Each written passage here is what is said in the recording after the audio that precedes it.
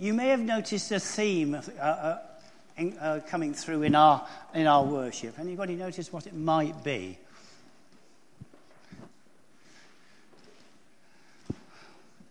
Christ the King. The kingship of Christ. And I'm going to read now from John's Gospel, chapter 18. It's on page 1086 in the Pew Bibles. And we're reading from verse 33. Jesus before Pilate. Pilate went back inside the palace, summoned Jesus and asked him, "Are you the king of the Jews?"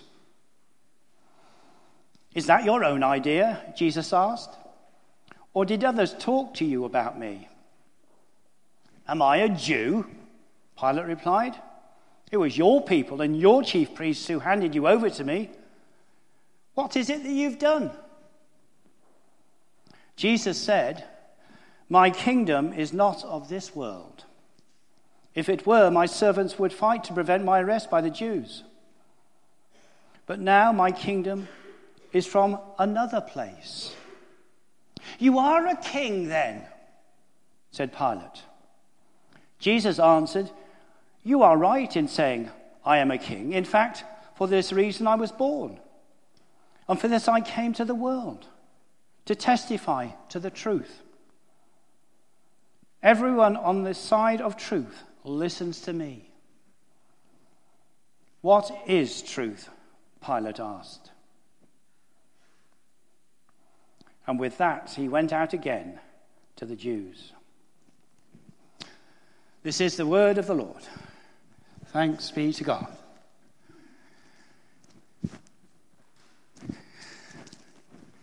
We could have a slide up, it would be good.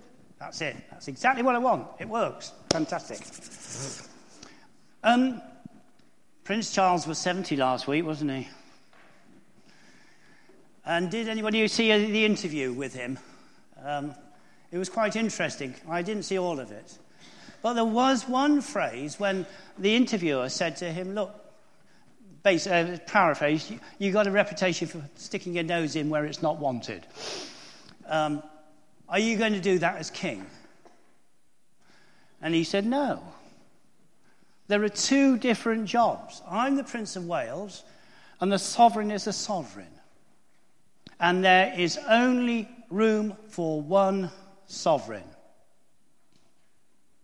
Now, if you don't take anything away from this morning, apart from that, remember that.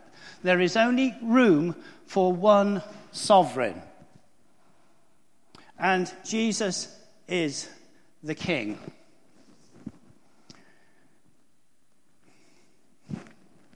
Jesus is the King.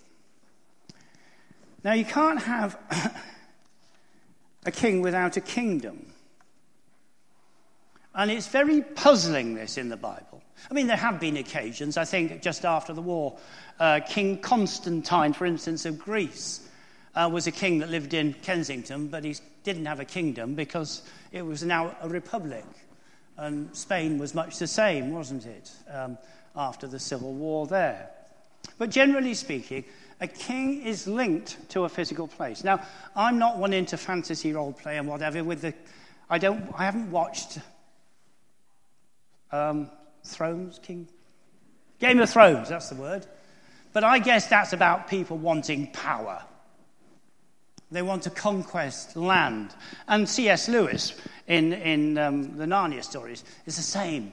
You've got the good kings and the bad kings, and the other one with the hobbits in. What's that called? Lord of the Rings.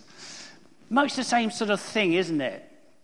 You've got people who are kings who want to reign supreme. Last week, Lee was telling us about Caesar being the great high priest. He put himself in charge of all religions all over the world. And he told us that those verses from Hebrews, that we have a greater high priest who has passed through the heavens, Jesus, the Son of God. And here we move on to Jesus claiming not just to be the great high priest, but to be the king. This is dangerous, subversive stuff. To proclaim yourself as a king when the emperor was the king. The emperor God was the king, had the power of life and death over every single subject in the known world. His word was supreme. And nobody argued with him. And here comes Jesus saying, I am the king. I have a kingdom. The kingdom is different. And Jesus initiated his public life along the same ways that John the Baptist, his cousin, had done. The first thing Jesus told people to do was repent, for the kingdom of God is near. Turn around. Stop what you're doing. Stop going your own way and go God's way. Repent.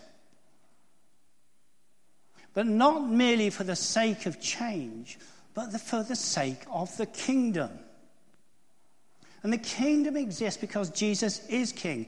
He is the Messiah, the Savior. The promise of the Old Testament. We'll be coming next month into the readings, won't we? The promise of the Messiah coming from the Old Testament in Isaiah and Micah. And here Pilate asked him, are you the king of the Jews?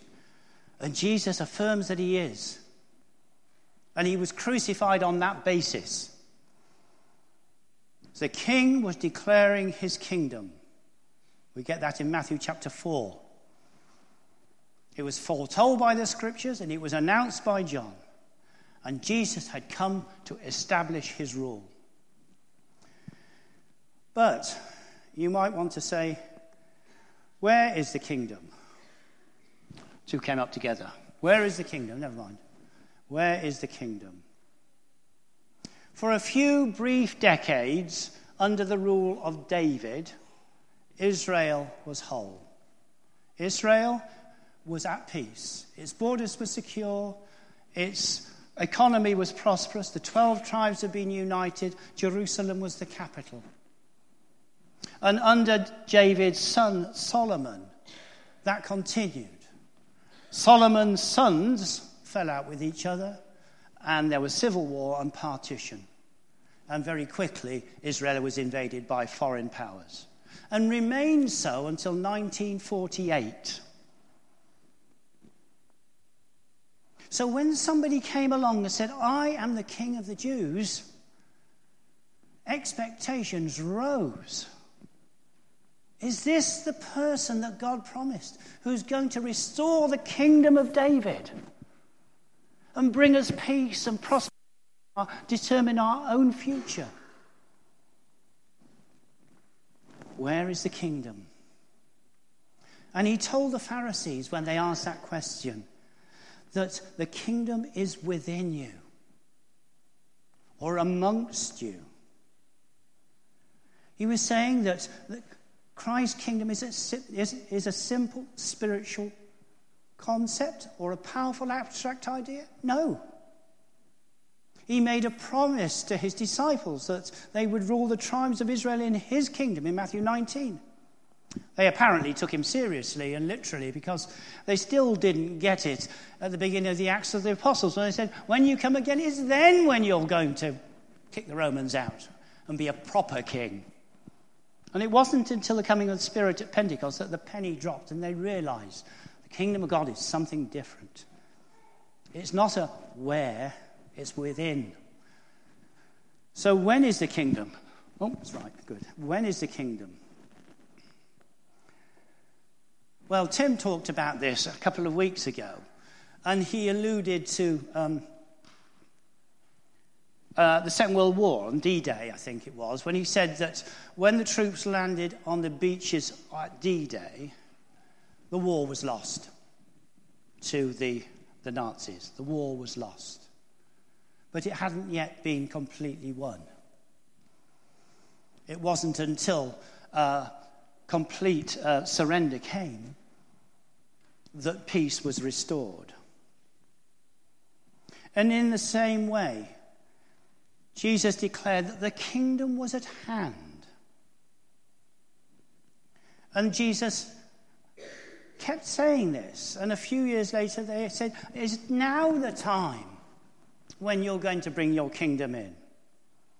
And he put them off. He said, only the Father knows when this is going to happen. And sometimes in the Gospels, the kingdom seems to be a present reality. Other times, it seems to be a hope for the future. It's both and. People argue about it today. Another illustration, a few years ago, I was rector of a small country parish. And it had a number of farms in the parish. And I used to go around on my bicycle when I was younger and fitter. And like many back roads, the road actually went through a farmyard. And there I, gaily cycling on a beautiful summer's day, when suddenly out of a farm building leapt the most enormous dog, who obviously had been trained to eat anything on a bicycle. And it came bounding towards me, tongue out, saliva going all over the place. I thought, this is it, my days are numbered, and I couldn't pedal fast enough. And then it caught up with me and sank its teeth into my calf. So I sort of hobbled back to the doctors, and I said, I've been bitten by a dog, and they fell around laughing. And but the next time I went, because you couldn't avoid going through it, I made a mistake. I hadn't realised that the dog was on a chain. And if I had cycled 1 yard to the right, it couldn't have got me. I went too close to it. And the kingdom of God sometimes doesn't seem to be a reality to us, and the devil seems to have free rein. He hasn't. He's chained to the cross. He hasn't got free rein. But don't go too close to him because he'll bite you. Know where he is and avoid him like the plague. And he'll trick you into thinking that the kingdom is a myth. I don't know whether you've been listening on the radio at all to the rereading of the Screwtape Letters that's been rebroadcast on the radio recently. And it reminded me of those that C.S. Lewis wrote, Screwtape writing to the junior devil about how to get to Christians. You ought to read it. It's very, very good. So when is the kingdom? Now, but not yet. So what is the kingdom? Is there a way of understanding this? Probably not. Jesus' followers have been puzzling over it for years. But it's about us living out the gospel in the world. It's about being the church. It's about being more like Jesus. The kingdom is not a place. It's within us. And it relies on us saying, who is the monarch? There's only room for one monarch. There's only one room for one sovereign. There's only room for one king. So what difference does it make? Well,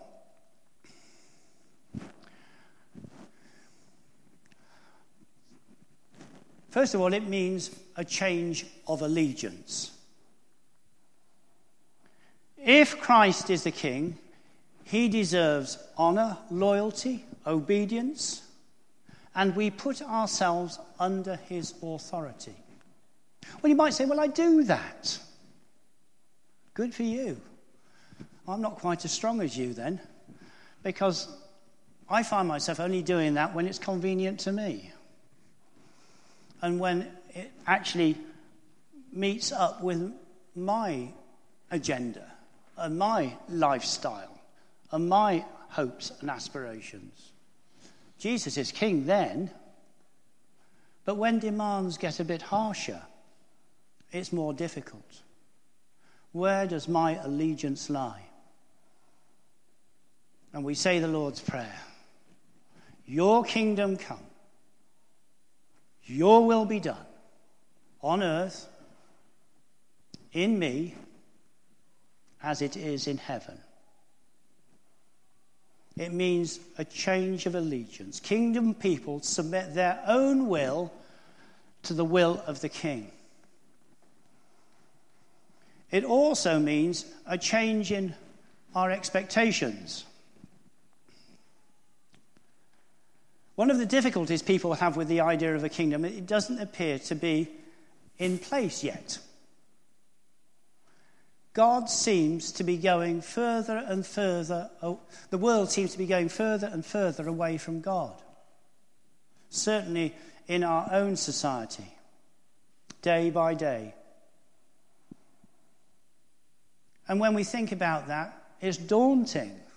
And so the easy way is for us to live in the here and now, as if all that matters is this present moment. The eat, drink, and be merry, for tomorrow we die philosophy, I suppose.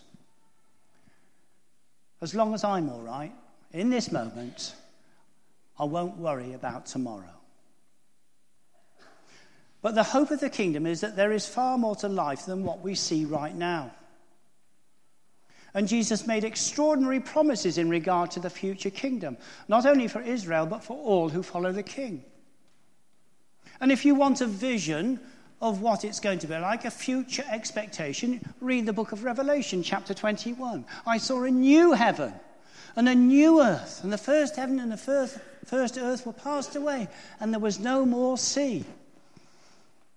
And I, John, saw the holy city, New Jerusalem, coming down from heaven, dressed as a bride, adorned for her husband. And I heard a great voice out of heaven saying, there's going to be no more death, crying, pain, sorrow. I'm going to make all things new.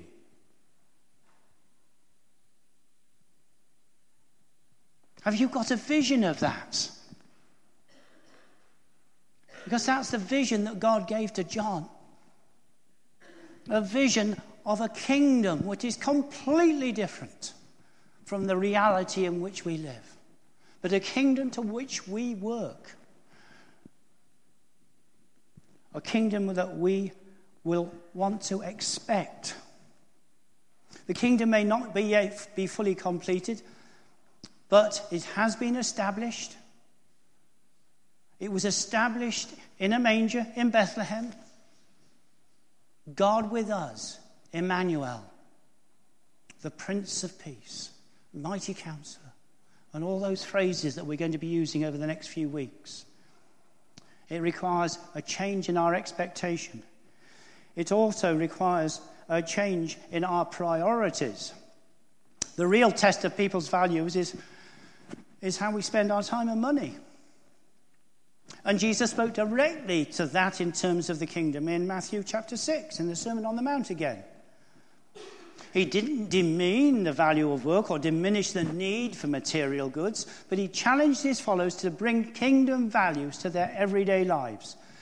What did he say? Seek first the kingdom of God and his righteousness, and the rest will come. And that's scary, but it's safe. You may have done that. You may not have had the courage to do that yet. To actually surrender everything to the King. And say, here it is. I know Archdeacon Sarah, in her sermon last month, challenged us to do that. A change in priorities. Seek God first. And you won't lose out. It doesn't make any sense in terms of the world's values. It's an absolute nonsense. Somebody said to me, well, if we give all our money away, where's it going to come from? Is it going to come floating from the church tower? I said, probably. It didn't do so literally. Only on Friday, a colleague of mine from years back, he said, we were really, really, really struggling last week. There had been lots of bills and what have you. He's a rector up in Yorkshire. And he said, there was a noise. I went downstairs, and there, lying on the doormat, was an envelope, and it had £500 in it, which was the bill that we had to pay in used notes. Seek first the kingdom of God, and these things will be added to you. A change in priorities. Also a change in lifelong mission. Some people are driven to accomplish great tasks in their lives. Others just live aimlessly from day to day. It'll work out all right. But either way, Jesus affects the outlook of a person's life. He gives his followers purpose and mission. I came across a quote yesterday in the news from Justin. Not Justin, the Archbishop of Canterbury. Justin Bieber. You may have heard of him. I always thought he was the bad boy of pop. He recently got married. And this was in the news. So I printed it off. He said, part of this, first Thanksgiving as a married man. First time hosting Thanksgiving, Bieber wrote in the posting on Friday. Then he went on to say, relationships are hard and love isn't always easy. But I thank Jesus for showing me how. Every day, he says, is a learning process, trying to be more like him. Patient, kind, selfless. Boy, have I got a long way to go. But God's grace is sufficient, the Canadian singer added. The newlyweds both attended the evangelical Hillsong Church where they were married. Well, that took me by surprise. What a role model. How many millions of kids follow him on his Twitter account or his Facebook account and will read that? Amazing. Kingdom priorities. Okay, so what difference does it all make? That's the biggest question. It means there's a change in values. And very quickly, Jesus said in the Sermon on the Mount, I'm going to give you a different set of values to live by. And the first, kingdom values, is blessed are the poor in spirit, knowing our need of God, embracing our need of God. The world says you don't need God. We do. Secondly, the mourners. What does he say there? Expecting God's comfort in our pain. Experiencing God's comfort in our pain. Of knowing that God is alongside us in the valley of the shadow of death. And there is no grief, no pain, no angst that we are called to go through that God himself has not suffered on that cross. The one thing we can never say to God is, you don't understand. Because he does.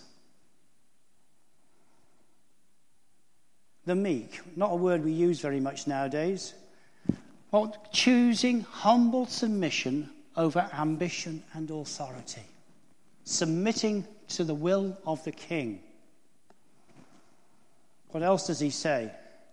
The hungry for righteousness. We feel helpless in the world in which we live.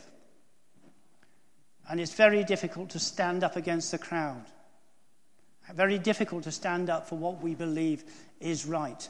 And longing for God to make all things new, as I've already said. Looking forward with expectation that it doesn't have to be like this. And it will not be like this in the future.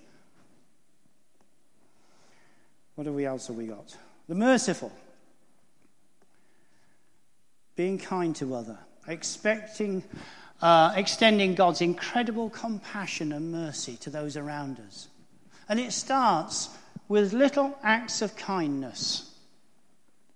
Little things that we can do during our working week that we think won't make a difference, but they do. But they do. In our home group, we've been looking at ways of doing that. And I don't know whether any of you have been following that course. What was it called, Christopher? I can't remember. If you can't remember, you're our leader. Pardon? Talking Jesus, that was right, yes. Looking for the opportunities and doing little things that people see make a difference. Pure in heart. All these values. Making our hearts fully God's in all that we think, say, or do. And being peacemakers, bringing healing, togetherness, and fullness to our world. And we can do that in our everyday lives in little ways.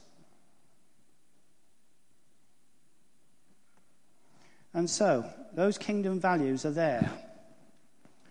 Persecuted. Nobody's going to like us for it. There have been more martyrs, I think, in the last 100 years than in the previous 2,000 years. John, when he wrote that book to the Revelation, called the Book of the Revelation, he was in a concentration camp on the island of Patmos for his Christian faith. Following Jesus, no matter what the cost. If Jesus is the King, we will do that. There is only room for one sovereign. Amen.